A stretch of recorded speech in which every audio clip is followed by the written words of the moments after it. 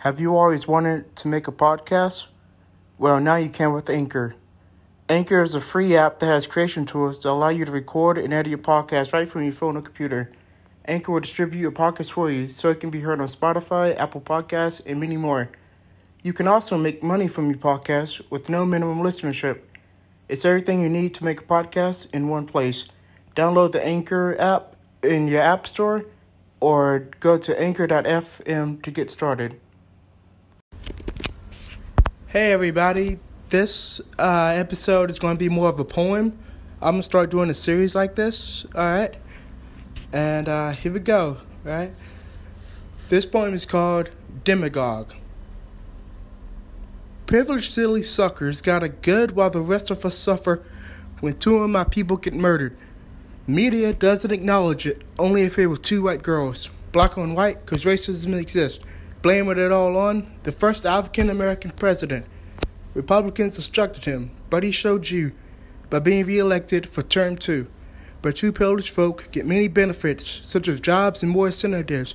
But what about my race, or the others in pain? You don't give two shits because you follow the American dream. Cops can kill, it's justified, but if a black man shoots one, he is given life. Terrorism isn't Black Lives Matter, it's those hate fans of racism. The Ku Klux Klan, those are the terrorists. Don't get a switch, don't see all lives matter if you hate Muslims. This new agenda is sick. You voted for a faster son of a bitch. Still saying he's getting it done. Major legislation passed, none. Love approval rating. The one he said he'd be ahead. You spineless dumbasses got played. You bathe in hate and fear to get a gist. You argue that all Muslims are terrorists. That's absurd to say the least. You don't know nothing about them except they're in the Middle East.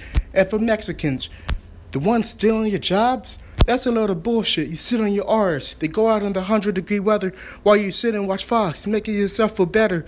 You say they're rapists, murderers, and drug dealers. Many have no background. So why do you follow that idea? It has no basis of fact. A billionaire, like 45, only cares for the rich guys. His base supporters are living off SSI. Why did you vote this guy?